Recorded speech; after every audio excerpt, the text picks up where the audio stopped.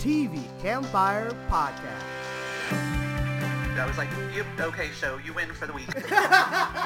We're here. I hate to sound like a broken record. Oh no! We're fans. It's one of the best things on television. Oh!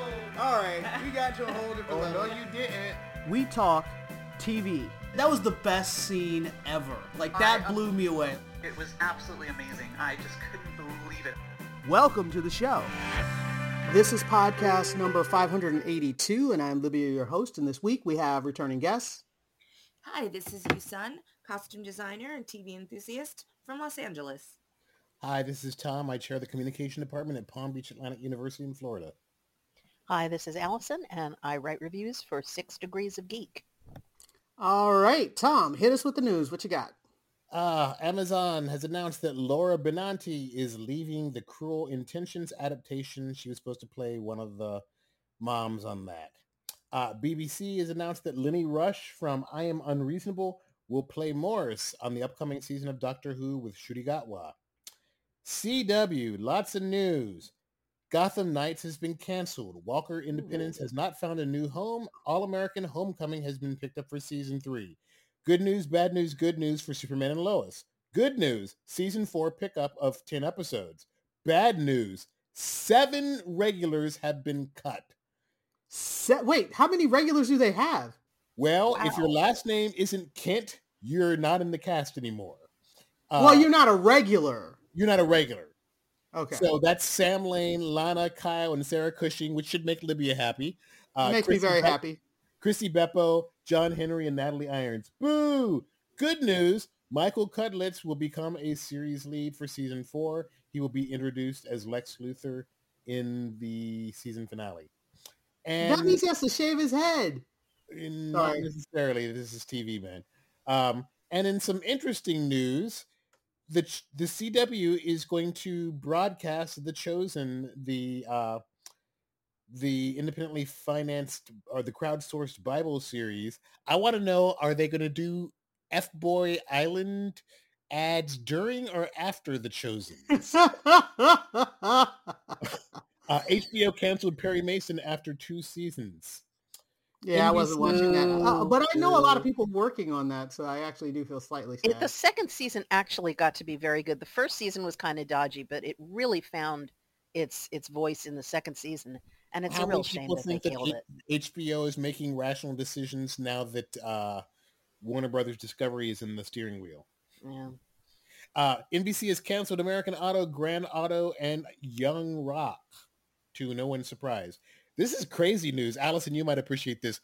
Wild Kingdom is returning to NBC after a more than 30-year absence and more than 60 years after it first debuted. Do we show something? I don't know what you guys are talking about. Wild Kingdom was a nature series hosted by Marlon Perkins, but it used to air before The Wonderful World of Disney back in the 60s. I still remember the theme song, too. I feel sorry for poor Jim because Marlon Perkins is safe and sound and poor Jim is doing all the heavy lifting. Netflix has announced that Linda Hamilton will be joining Stranger Things 5. They've also greenlit Extraction 3, and Exo Kitty, the To All the Boys spinoff, has been picked up for season 21.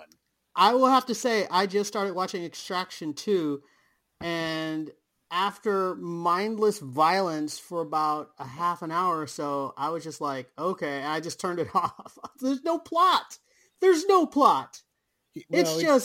it's Chris shooting people. Chris Hemsworth being buff, doing guy things. Oh, speaking of bad decisions from Warner Brothers Discovery, Max picked up Velma for season 2. Oh my God, that show's terrible. Which makes me wonder, does Mindy Kaling have naked pictures of Discovery? The Knuckles animated series has added 5 to the voice cast. The ones we really care about are Christopher Lloyd and Carrie Elways. Peacock is stopping its free ride for Xfinity customers effective June 26, which translates... Who's stopping its free ride? Who? Peacock is stopping the free ride for Xfinity customers, which means, bye! I'm not paying for that. Showtimes has announced Billions will end with season 7, and they're preparing possible spin-offs, Millions and Trillions. And they good canceled Lord. I Love That For You after one season. That's it. That's a lot of news considering like nobody's shooting or doing anything. Yes. So that is a lot of news. All right. Let's move on and let's start talking the shows. First up, we're going to talk White House Plumbers, which I know you guys are like, didn't that show already almost end or it's ending?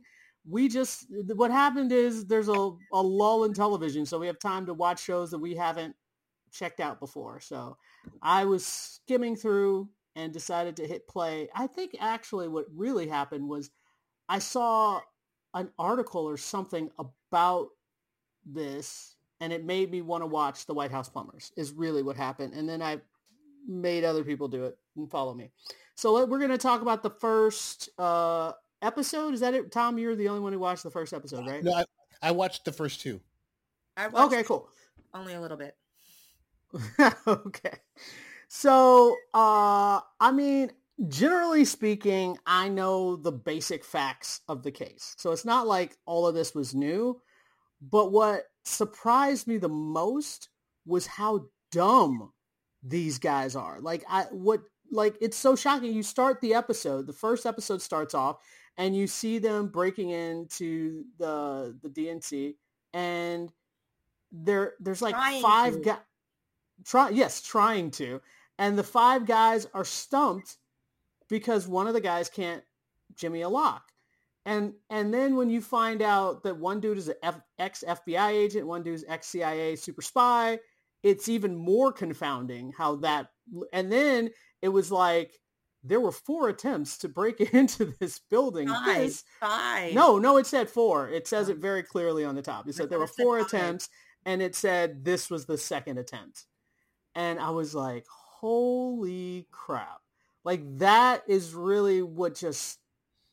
I didn't know. I didn't know how completely incompetent these guys were.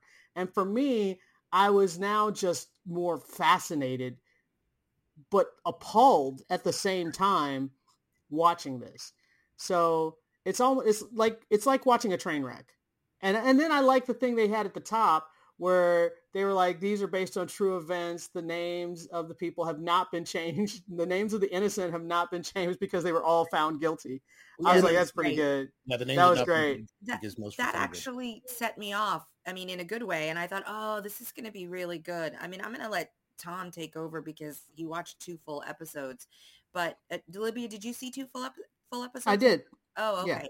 So I just want to poke my head in here then real quickly because then I won't have much to say. I'm very curious to hear what you guys have to say because maybe I'll continue, but I didn't quite make it to the end of the first episode. And it started off very promisingly. I will mirror or just echo. I won't even echo. I'll just say ditto what you said about, the events. It was before my time. We've all known, and I've known enough about it, read enough about it and blah, blah, blah, investigative articles and probably documentaries and this and that. So I thought, oh, this will be an interesting take. And then, the mood, the tone they set, with the Chiron and and the this and the that, I thought, oh, this is going to be fun.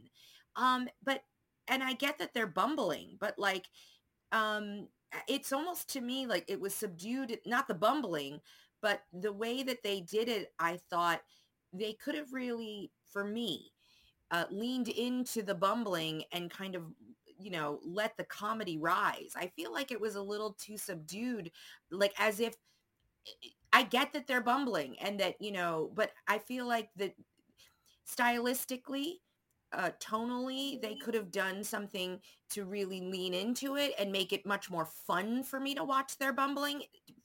Mostly I was just appalled and surprised like you, Libya, you know what I mean?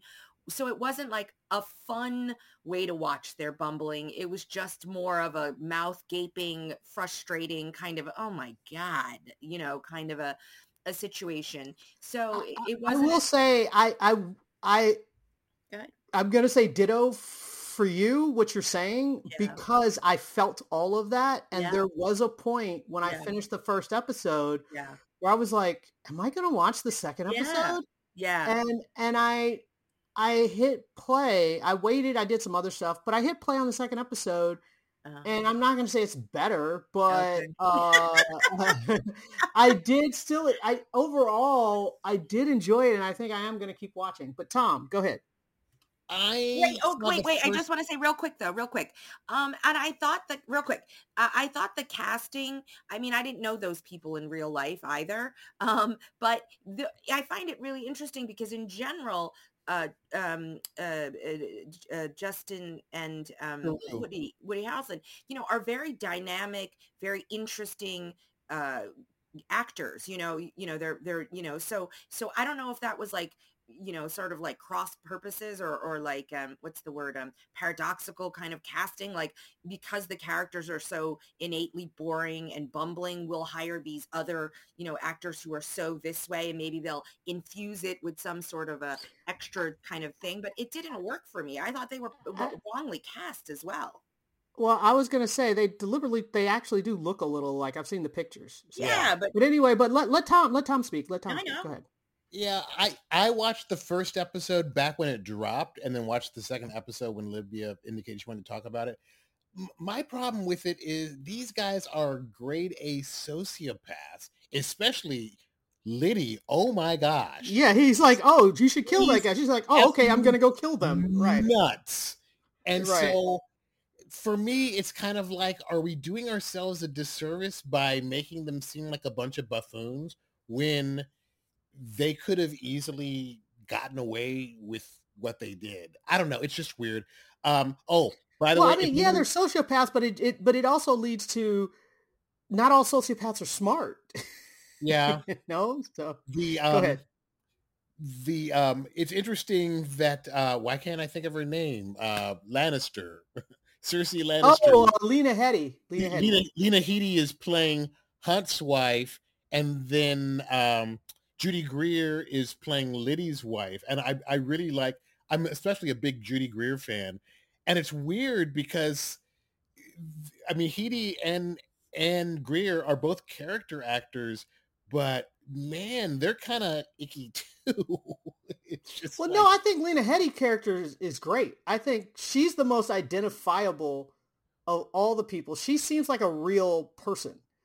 And seems confident because we know that she used to be an operative before she started. Exactly. And the fact that he like puts, when he's describing what she used to do, he's like putting it in air quotes, like she knows 7 languages. And I was like, how do you air quote something that's a fact? And so he was like trying to belittle her ability the whole time he was talking about all the stuff that she did during World War II. And I was just like, yeah, I hate this dude. Like he's a terrible husband. Oh, by the way, the kid who plays their son, get ready to feel old. He was young Sean the first 4 seasons on Psych. That's why I recognize him. Yep.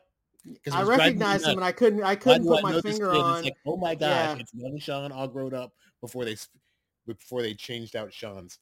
Yeah, I don't know. And here's the thing that I think is really problematic. We're not getting to Watergate till episode 3, and there's only 5, which leads me to believe this was really a movie, and you stretched it into a 5-part miniseries. So, I don't know. Oh, that's quite possible. Because, I mean, did I need to know that Liddy has this secret album collection of all of Hitler's speeches? To know that he was a bigger sociopath, because there is that, like, when he introduces his wife and he talks about her lineage, he's like, I married her for a lineage. I was like, well, that's an odd statement until you find out about his Nazi collection. And then I was like, oh, okay, that makes more sense now. But what I did like is they show there are levels of sociopaths, because the Woody Harrelson's family were like, dude, that dude's crazy. So I mean, I think it would be a disservice to make it a comedy. So I'm okay with it not being straight up funny and fun. Yeah, but still, it's kind of painful to watch. I mean, I think I felt like that after during the first episode. I wasn't sure where I was supposed to be, but I felt like it settled on the second episode, and I was okay with it. So I don't know. I'll keep going and see how I feel. don't think I will. It's not like there's a million shows on the air for me to, Seriously. pick from at the moment. So I feel like there's definitely a million shows that you could look through. I don't know about watch, but you could look through a million shows. I'll say I could sit around and just scroll, but I mean, I probably wouldn't hit play on them. But let's move on. Next up, we're going to talk Black Mirror, the first 2 episodes. And since it's an anthology, the episodes are not connected whatsoever. Unique experience. Everybody but Tom watched the first episode together. Sorry, Tom. So we had a joint hive mind-ish experience, I guess. I don't know. But I think we all enjoyed Joan is Awful. And just the meta. Yeah, the meta-ness of it was like, wait, are we with Streamberry? Yeah, it was very cool. Yeah, and Streamberry and how they were mocking Netflix. That was like a pretty direct mock. Which I thought was hard at Netflix because they used I know they had the bum and everything, right? Yeah. Yeah, it was funny because it was sort of like, in case you don't know what we're doing, ba-bum. It was like, okay. Yeah, that was pretty great. I mean, that was a fun episode that just, I think we were laughing at one point, and just the strangeness and the craziness of it. And once she did the really super gross act and got the real Selma Hayek, well, the sort of real Selma Hayek involved, the real-ish, level 1. Her AI, anyway. Yeah. Yes. Got her involved, and just the whole point of that was read your terms and conditions. Like, that is the moral of the story of that episode. Because holy crap, that was crazy. Yeah, no, I really enjoyed that episode. I thought it was fun. The thing is, it took a while to get going, but once it did, and suddenly you're like on board with like, oh, that's what you're doing. It really got to be fun and very funny, and particularly when they brought Selma Hayek in, I'm bleeping Selma Hayek. It was just, well, what was great is that was all gold. Yeah, it was also cool that we were all like, man, if that happened to me, I'd be hiding in my closet. Like we really could viscerally feel what was happening to her, and I think that's unique. That's a unique thing that they managed to get. We both had the experience of watching Streamberry. No, I meant somebody like mocking your life more than anything else. Mm-hmm. Yeah, I enjoyed it a lot. I don't know why. I think, watching things in groups, can enhance an experience. So I'm not saying I would have liked it less if I had been sitting home alone. But I think there was sort of like you kind of alluded to the hive mind sort of a thing. I think it was extra unique because I don't know how to explain it. It's because it was so meta, and we're all kind of watching, Netflix watching this woman watch Streamberry, and like we're all sitting around watching the show. I don't know how to explain why it made it a little bit extra for me, but I thought that the concept, this terms and condition thing is a bit old. I mean, we've all, that joke or that trope or that meme even, about people not reading it and what kind of trouble you can get into it, or just the fact that no one reads it. That's a little stale, but the way that they did it, it's, from the casting, and then of course using AI, which is very, topical right now. So I thought they did do it in a fresh way, and it was very visceral, and it was very kind of, like you said, it really put us in that position. We could see ourselves in there, and it was very, it was a visceral experience. So that was very meta. It was like we're in it. We're in the AI. You know what I mean? Like, so like I was like, oh God, what level are we on? Yeah, what level are we on? Exactly. I was like, who's playing me? And it better not be Mark Cho. So, I really went there. So it was really kind of mind bending and fun to watch. So yeah, I did like it. I don't regularly watch Black Mirror, but it was a good reminder for me, especially because there have been so many seasons and because it's an anthology. I thought it's a really good reminder for me to go back and start watching Black Mirror. I forgot that the show existed, and I've always wanted to watch it. I don't know why I've never gotten around to it. So yeah, I thought it was a great premiere episode also. And shout out to Annie, the lead actress. Annie Murphy. I'm sorry? Annie Murphy.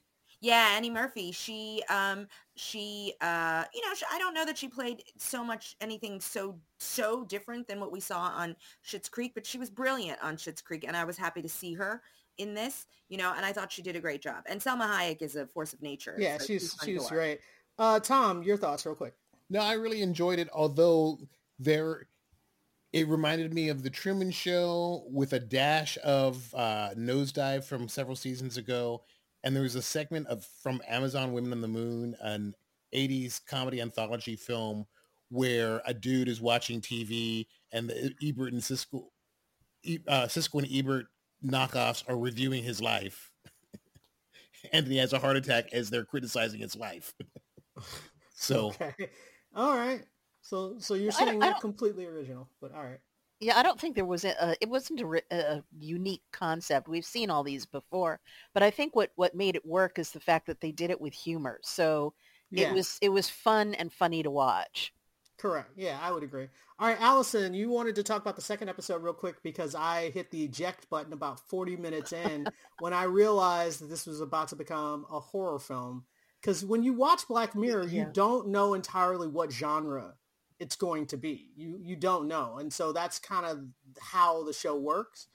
But, you have these documentarians come into this town. They find out this gruesome story that happened in this town and like, oh, let's do a documentary about it. No, we shouldn't. It's forbidden. And then they do it anyway. And then they break into the creepy house where all the murders happen. And I was like, okay.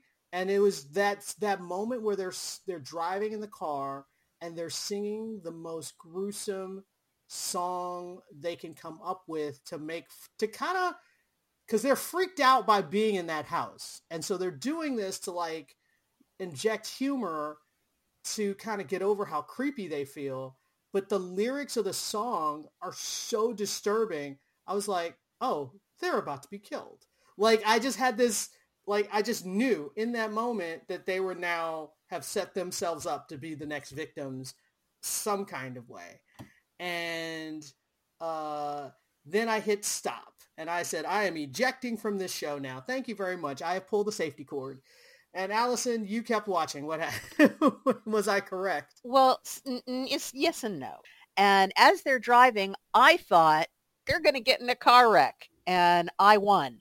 They're not looking to where they're going. It's an incredibly narrow street, and a truck comes the other way, and boom. And they end up, nobody dies. They end up in the hospital. The kid who's the documentarian has the worst injury. So he's staying in the hospital, and he happens to be not very far from his friend's dad, who in an earlier scene fell down the stairs. So they're like next to each other in the hospital together. And so he's the dad's the murderer, right? Well, it kind of, it's leading you sort of toward thinking maybe possibly. But in the meantime, yeah, because he's the one who put the cop on it in the story. But yeah, that was the obvious. Yeah. In the meantime, the friend who's basically okay goes home, and mom takes the girlfriend home to her place. And it's at this point that I realized exactly who. Well, actually, I figured probably beforehand, but I settled on yes, of course it is the most innocent, seemingly. Oh, the mom? Docile person in the entire show is, of course, the murderer. And they discover this by finding her collection of VCRs of this old murder, which happens to be a real murder mystery that runs on British TV. She's got all these VCRs of the series, but at the end of one of them is a video of the antics that she and her late husband got up to in the basement of that house with all those people. And you hear more what's going on than you see. But clearly it's graphic and it's horrible. And it shocks the girlfriend who, I mean, it sort of got on my nerves that she wasn't smart enough to just get out of that house immediately as soon as she saw this and maybe take the stuff with her as evidence. And instead she ends up staying long enough to let the mother twig that there is a problem. She doesn't murder her directly. She chases after her, loses her outside in the wilderness, where the girlfriend gets herself killed by trying to cross a stream in the middle of the night in total darkness, falls, hits a rock, and drowns. My main problem with it is that they almost ended in a clever way by having someone else do a documentary about the kid and his girlfriend trying to do a documentary. And you see we are once again with Streamberry. Streamberry presents, and you see this commercial for this perfect documentary for this thing. And I thought that that's the perfect way to end, except it doesn't. It just keeps going. And the whole ending was just a mess because they didn't know where to stop. But let's move on. Next up, we're going to talk Superman and Lois, the last 2 episodes. And Tom, why don't you lead us off? Superman and Lois. Oh, geez. Big doings in, Smallville / Metropolis / Hobbs Bay. Basically, in the next to last episode, the Matthias, who I had said is obviously the best. Okay, I already gave you credit for that a couple of podcasts ago. Not on the air. Not on the air. That was off podcast. But he basically,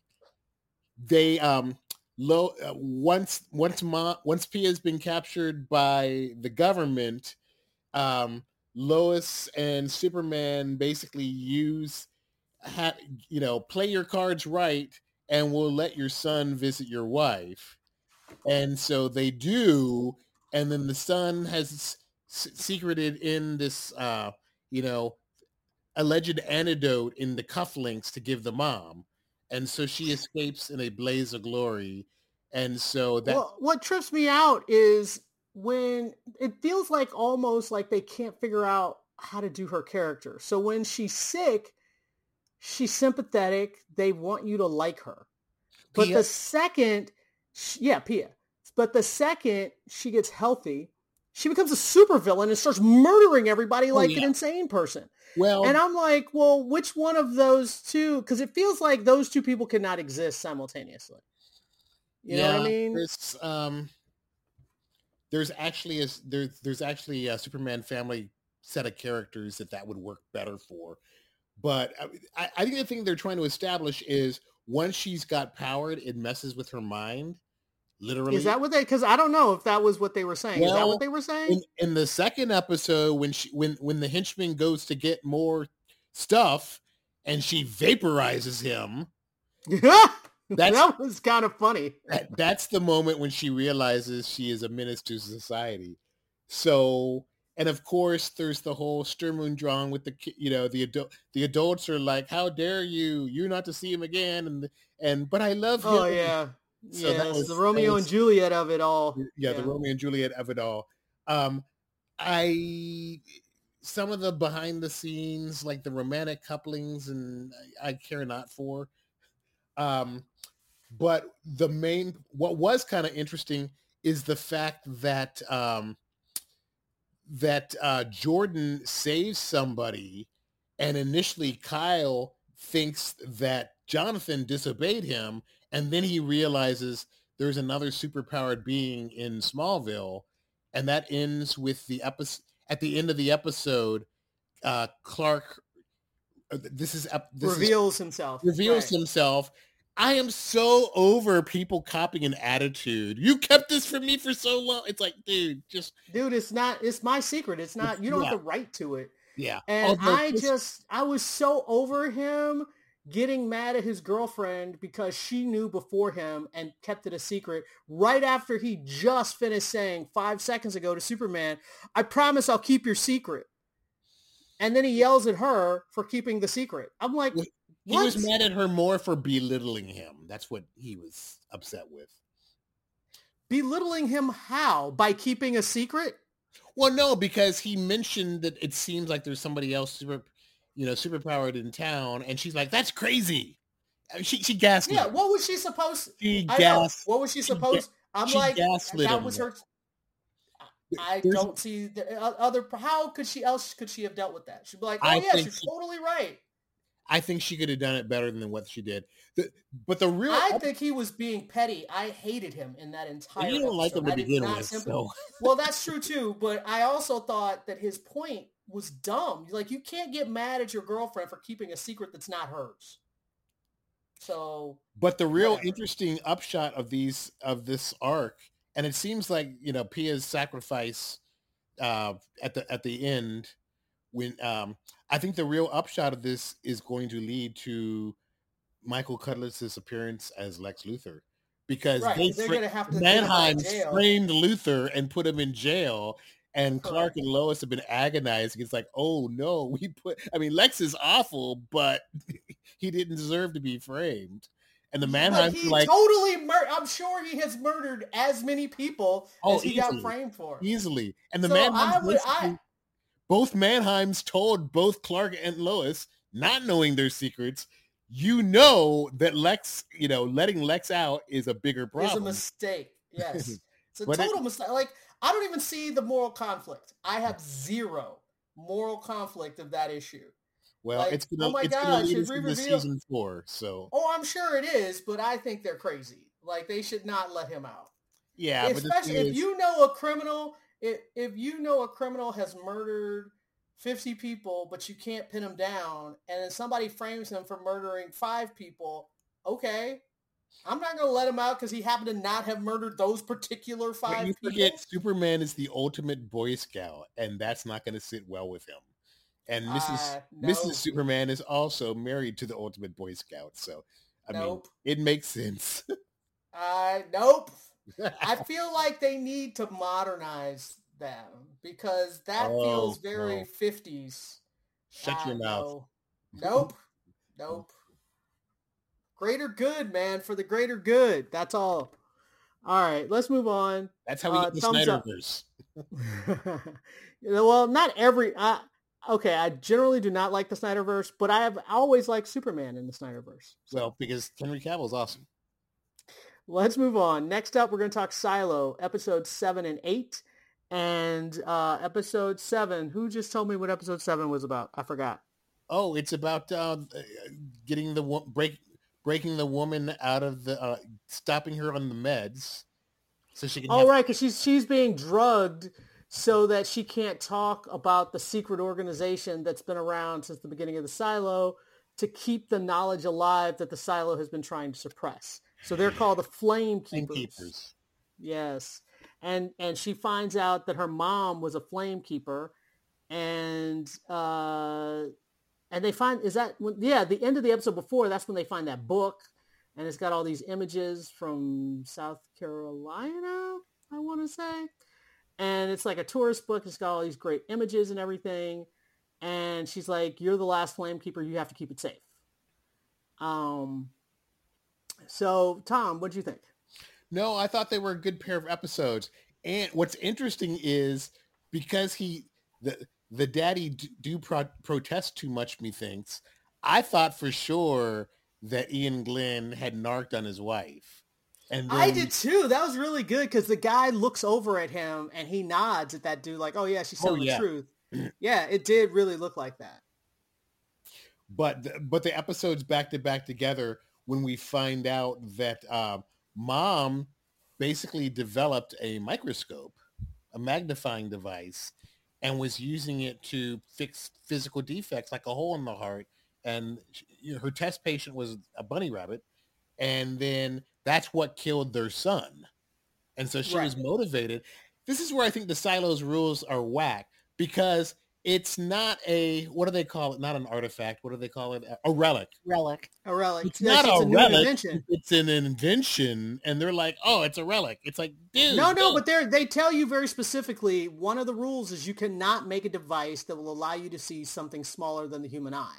That's and you cannot make an elevator that'll allow you to go up and down the silo. Yeah, because that way you can't throw people over the rail.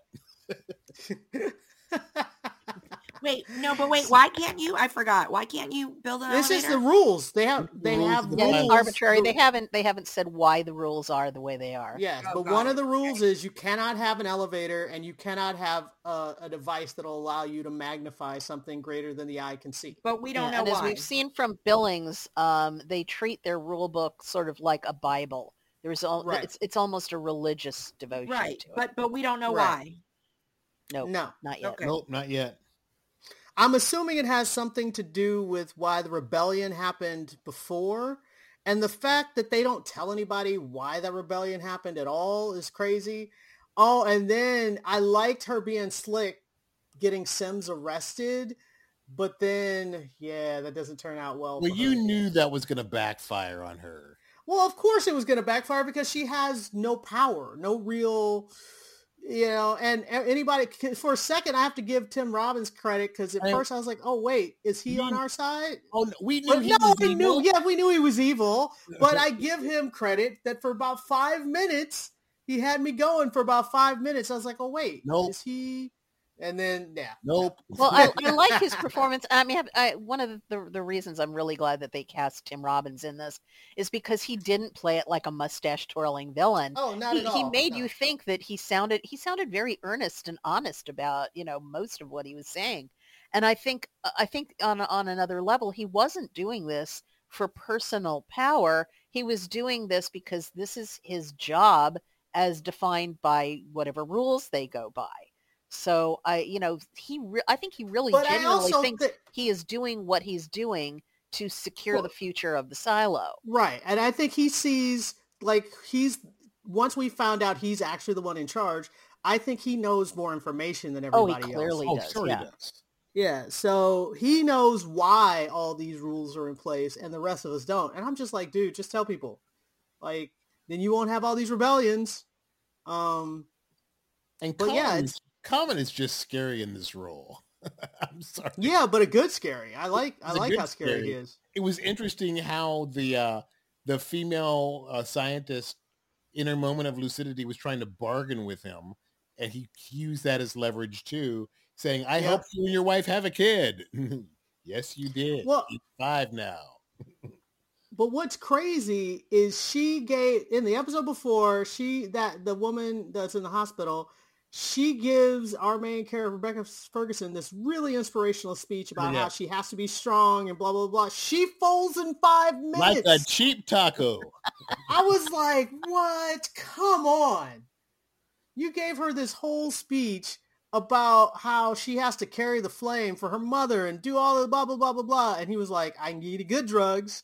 And she's like, all right, give me the good drugs. Wow. That was not cool. And how insidious of it was Tim Robbins is like, did I hear you just say you wanted to go outside? Oh my god. That was... And he was Common's like, what? I heard it. That was so crazy because you can imagine, like, my thing is, what if you're like, dude, I did not say that at all. Like, I feel like someone could legit just murder you if you have 2 people that agree to murder you. Well, I think that's the idea. It's yeah. they can do that, and that's why he's doing that. But I'm curious how they're going to resolve this because they've been killing off so many characters in this, and now the person who we thought was the star of this show took a leap off the stairway, and I'm curious to see if she actually is going to survive this or not, because they do not hesitate to kill people on this show. Even though we've had 2 previous number 1s on the call sheet, she has a producer title, so that gives me some hope. Well, she's at least been in more episodes than everybody else. There's that. Yeah, but that flying leap, I was like... I mean, unless she grows wings, I don't know how she's going to fade survive out. this. It's like, really, dudes? That's what you call a cliffhanger. Like, that is the literal definition, but I'm giving Silo a thumbs up. That's definitely one of the better shows this week. All right, let's move on. Next up, we're going to talk about the end of The Last Thing He Told Me. And I have actually seen the finale of this show twice. Not necessarily, on purpose, but I saw it twice because I be there with the stars of the show. Rub it in. The point is, I saw it once on my television and I saw it once on a very big screen. And it really, because I was wondering why they picked this one, of all the episodes, why they picked the finale for your consideration thing. And I was like, oh, this episode is really good. Because it's got a lot. It's got that moment where Jennifer Garner's character really takes agency and ownership of what's going on. And she decides she's going to make a deal. And she goes head on, face to face with this ruthless gangster guy. And played by David Morse. Who always, he either plays a cop or he plays a bad guy. That's it. Those are the only two options you have for him. He was a doctor in St. Elsewhere. Oh, that was a long time ago. Many moons ago. I was like, I don't even remember that. But yeah, that's pretty much him. And he's really good at being intimidating and being scary. He's great at that. So I genuinely was worried about Jennifer Garner's life in that meeting. And he's like, what do you have to trade? You don't have anything. And that whole conversation was fantastic. It's one of those examples of you put two really good actors in a room and it doesn't matter if no action happens because the two actors really play off each other and they just build and build and build the tension and the emotion in a way that's amazing. And that scene was by far like the best scene. Like that was really, really good. All right, somebody else talk. I was surprised that once I don't want to say it was anticlimactic because it made sense, but she goes into the lion's den and she says, here's what I want to do. And she showed some serious cojones to do that, but she basically cuts the deal that guarantees not only her safety, but her stepdaughter's safety. But it also guarantees that she will never see her husband again. Yeah, but considering he wasn't who he said he was, and yes, we know Nicholas Costa-Waldau is hot because you got to see him up close. That was not the point. That's not the point of this discussion. But he wasn't who he said he was. No. The person she fell in love with was a fabrication. So what's fascinating about the structure of this limited series and the book before it, and what fascinated Jennifer Garner about taking this role, is it's really about this stepmom bonding with her stepdaughter and becoming kind of a lioness to protect her cub. And aside from the early, the kid being a brat in the early episodes before she realizes, stepmom's got your best interest at heart, so be nice to her. But I think it's really kind of interesting because the last thing he told me literally is protect her. And she does at the expense of everything else, including her marriage, her relationship. Yeah. So I don't think, and to be fair, I don't think that there was a deal she could have possibly made that would have included the safety of her husband. Oh, not at all. No. So, she didn't have a choice there. Yeah, seriously. But it was about sacrifice. She was willing to sacrifice because the choice was she could have tried to go on the run with her husband and the daughter. They could have tried to do that, but it would have been dangerous and they would have had to keep looking over their shoulders. Or she could sacrifice her husband and protect the daughter. So, Allison, your thoughts about the end? How it all worked out? Yeah, well, that was pretty much, my feelings was that she made a deal with the devil, and it was really the only thing she could do because, as you said, the only other choice was, first of all, she doesn't even really know where her husband is at this point. But if they even were able to manage to find a way to get together, they have all these different mobsters, including, his ex-in-laws, looking for him, and the slightest wrong move. I mean, all it took was working for a company whose boss was on the take, and they ended up on the news that way. So all it takes is one slip up, and they can find you. And they're even more motivated now to find him than before. So I don't think that she really was in a position where she could have had an alternate choice. But the way she handled it. She could have gone into WITSEC, you know. Yeah, well, but I mean, I don't think that she trusted that they were really going to be able to keep her safe. And in order to do that, she would have had to give up her own future as an artist. She would have had to trade away her stepdaughter's future. They would have had to take on new identities and never make anything of their lives. So in order to preserve a future for themselves, this is the deal that she had to go with. Otherwise, they would have. I agree.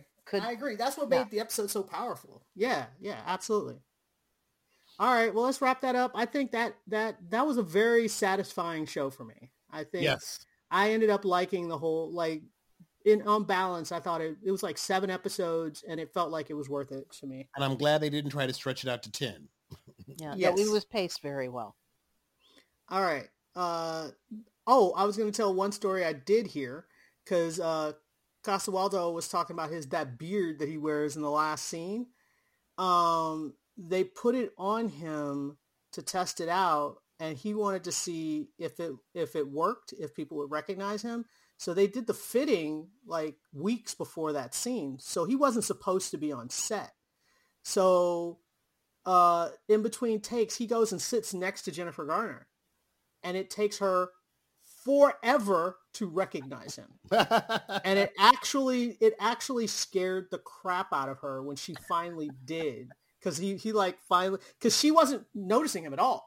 And so he actually had to say something, and she turned and looked at him and screamed. That's awesome. So that's your little inside story. And he was like, oh, I guess the beard works. All right. Next up, we're going to talk The Diplomat. And we are all of us I know have finished this, but we're going to talk 3 and 4 because I want to give this show the detail that it deserves, because this show I really liked. So, Tom, help me out. What are 3 and 4? Well, episode 3 has the awesome fight in it. Because Kerry Russell finds out what Rufus Sewell's been doing, and they go off in the bushes, and she beats the crap out of him. That is the best. Deservedly so.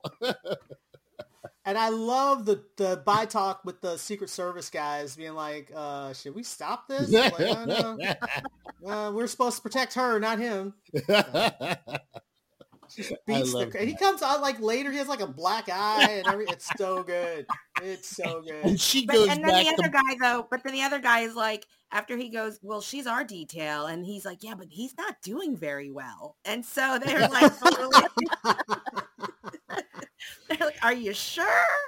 He's not doing very well. So, I mean, and I love Michael McKean playing this like hybrid of Biden and Trump, where he can be, kind of a composite of both of them. But he just takes a look at her. He's like, straighten yourself out.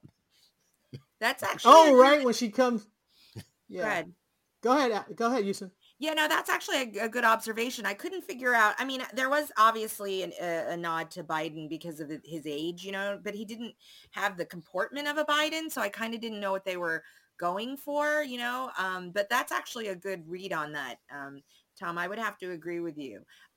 Here's the thing about that moves perfectly into what I was going to say is I have got to wonder, guys. Now, the situation is different. She's an ambassador as opposed to a Secretary of State, wink, wink. But I have to wonder how much of this show has been informed by Clintons, you know what I mean? Like real story Clintons, though. Like that, you got to know that there was a fight in a bush with a branch somewhere in their real history. You know that's true.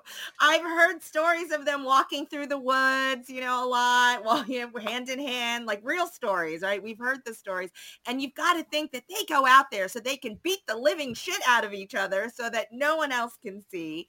And, the fact that, the husband is, and Clinton is, I mean, when he wasn't president, but he was, the wife of the Secretary of State, you've got to, we all know how charismatic he is and what connections he has and all of that kind of stuff. So I have to believe, and I'm going to believe that a lot of this is probably, infused and inspired by, and certainly probably plucked straight from real stories. The thing that I really like about the show is I don't want to compare it to negatively, so I won't. But I think we mentioned that it's, or Allison, I think may have said it comes off sort of as like a Scandal and West Wing. And the thing I loved about the West Wing was the direction of it, the style of it. We don't see that often anymore, and it's very stylistic, that handheld run around behind the over the shoulder, and everything is so frenetic and you are just thrown in it, and it was amazing. I mean, it was the best way and the only way, honestly, to truly get a sense of what that kind of what that energy is like and how that exists.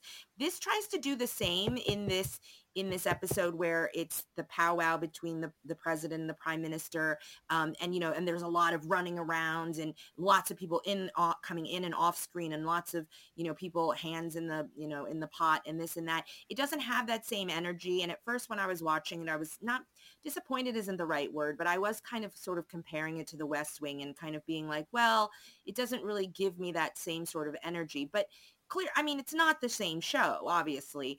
It has its own its own finer points, top and bottom. And the thing is, I really like, it's definitely her show. Obviously, it's not as much a group show.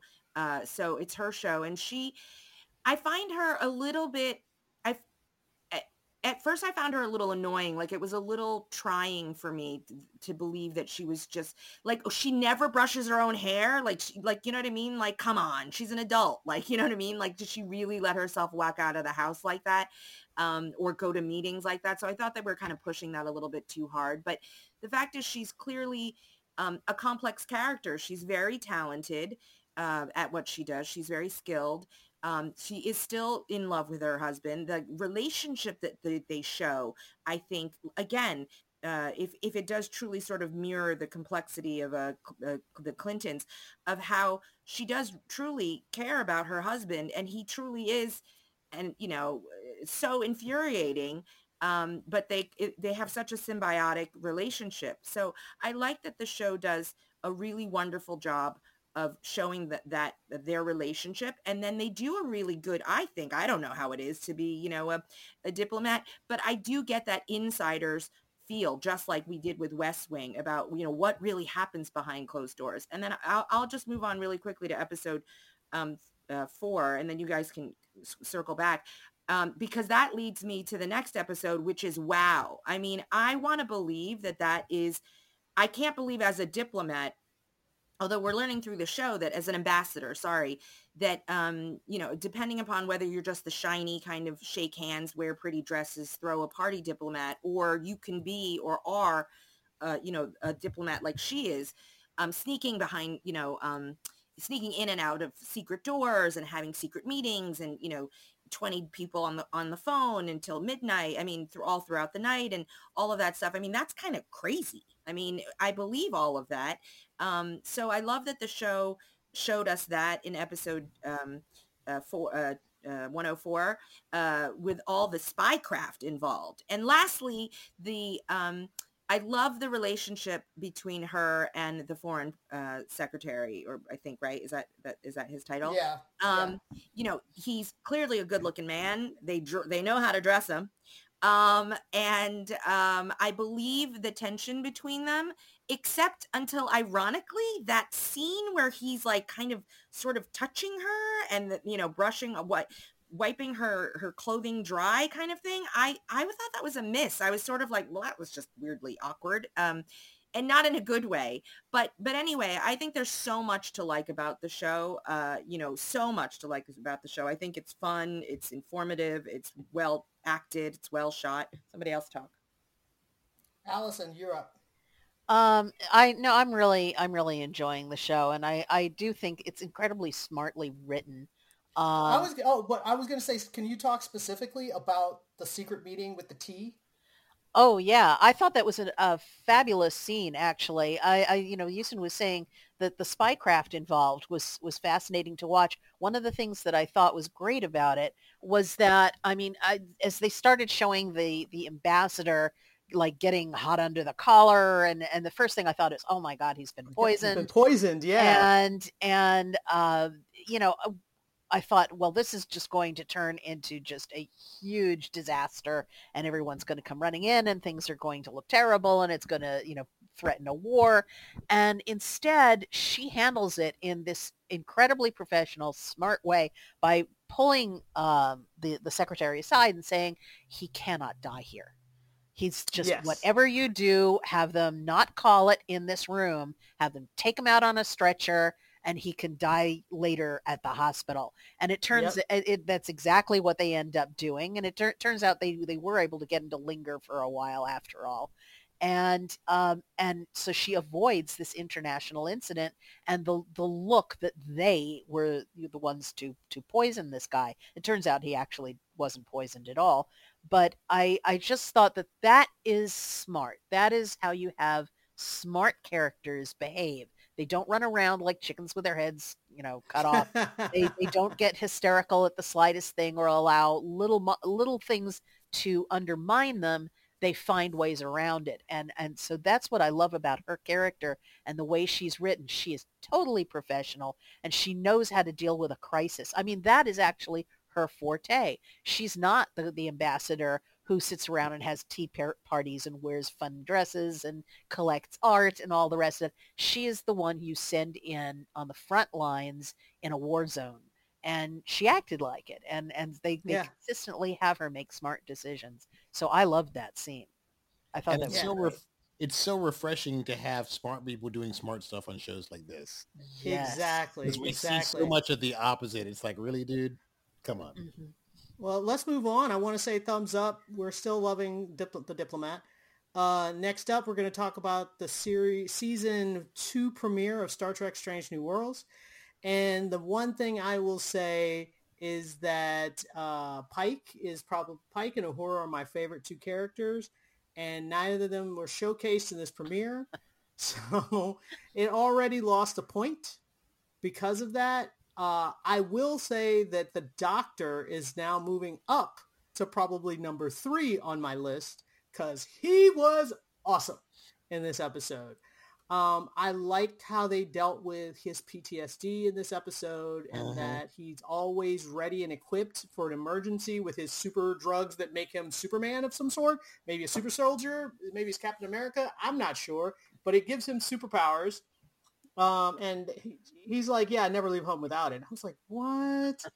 But yeah, he proved to be very awesome in this episode. So I will delve on that part about how much I liked him and Nurse Rand. Chapel. Not Nurse Ratchet. She is from something else entirely. No, I didn't say Ratchet. I said Rand, but that's a different... Yeoman Rand's a different person. Yeah, it's a different person. She's blonde. Give me a minute. But yes, Chapel. Sorry.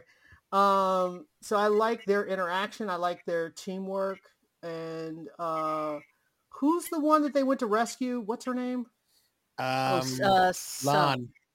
Yeah. Song? Tom got it right.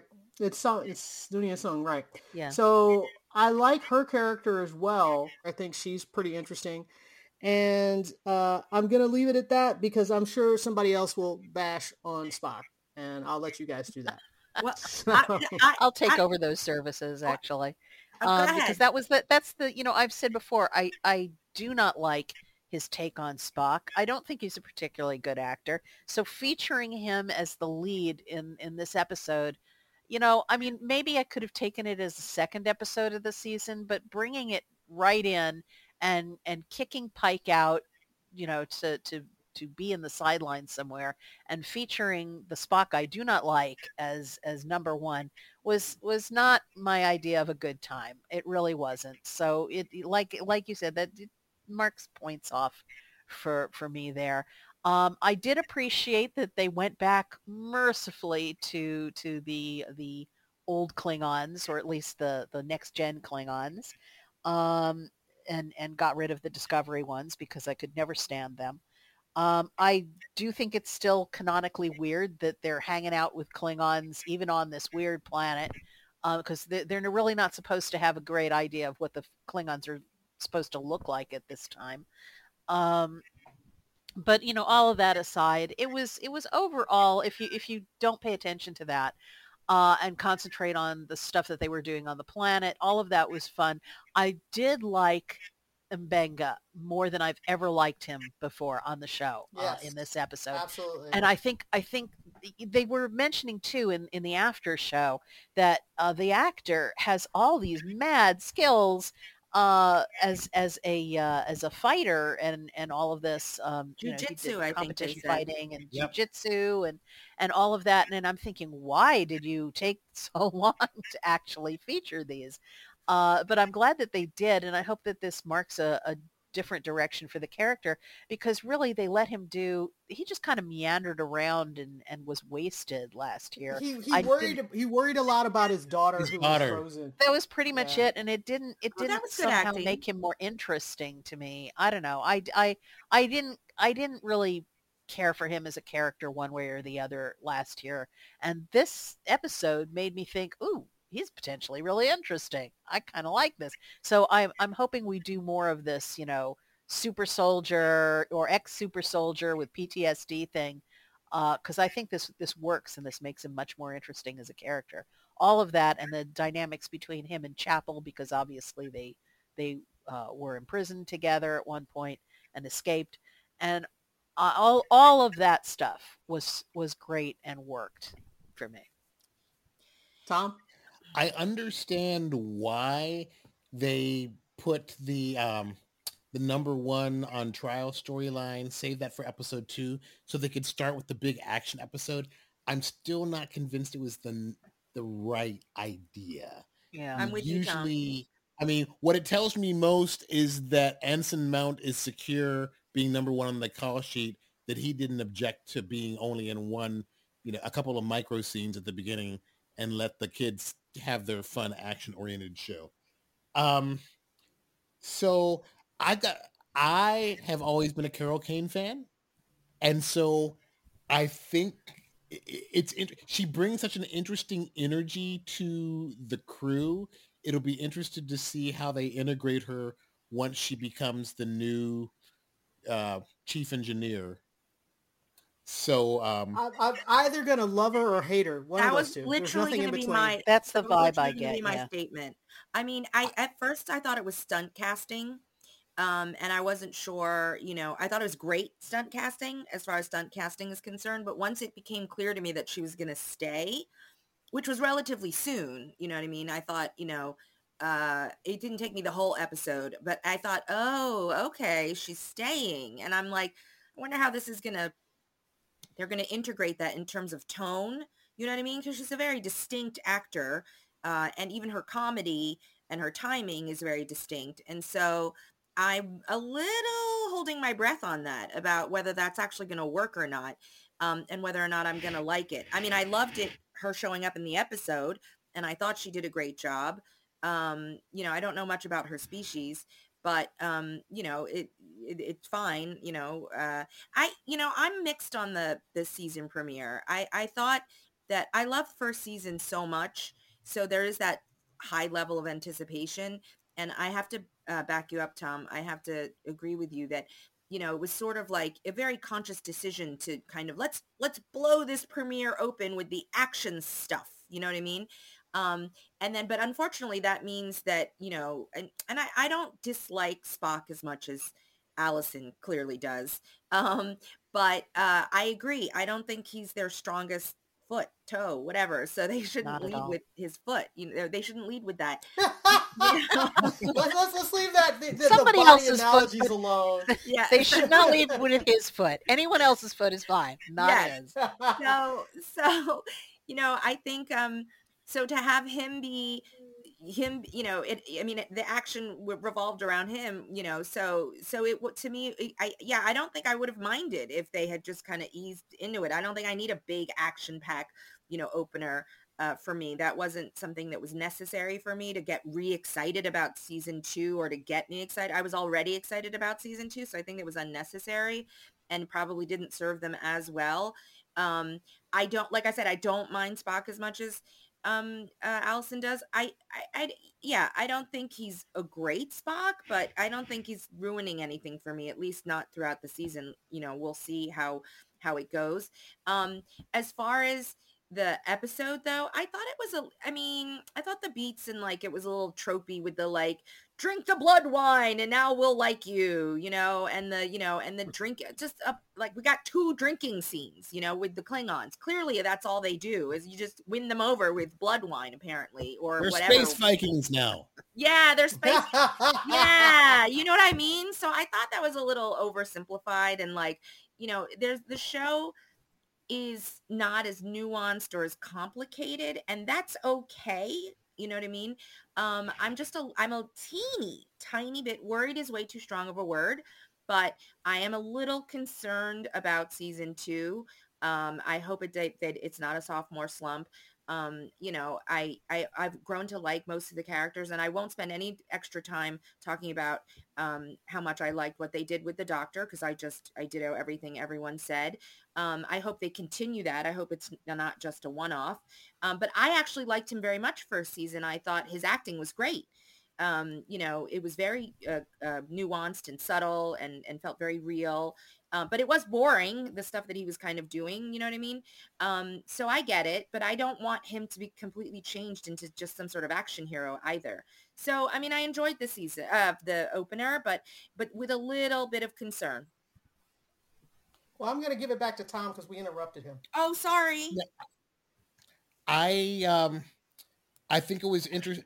What I appreciated about it is when they planned, they've got this BS plan to steal the Enterprise that she totally sees through, and she calls them on it. Yeah. And then we find out that she's been teaching and that her species has a long lifespan. It's like, I'm bored teaching. This ship is fun.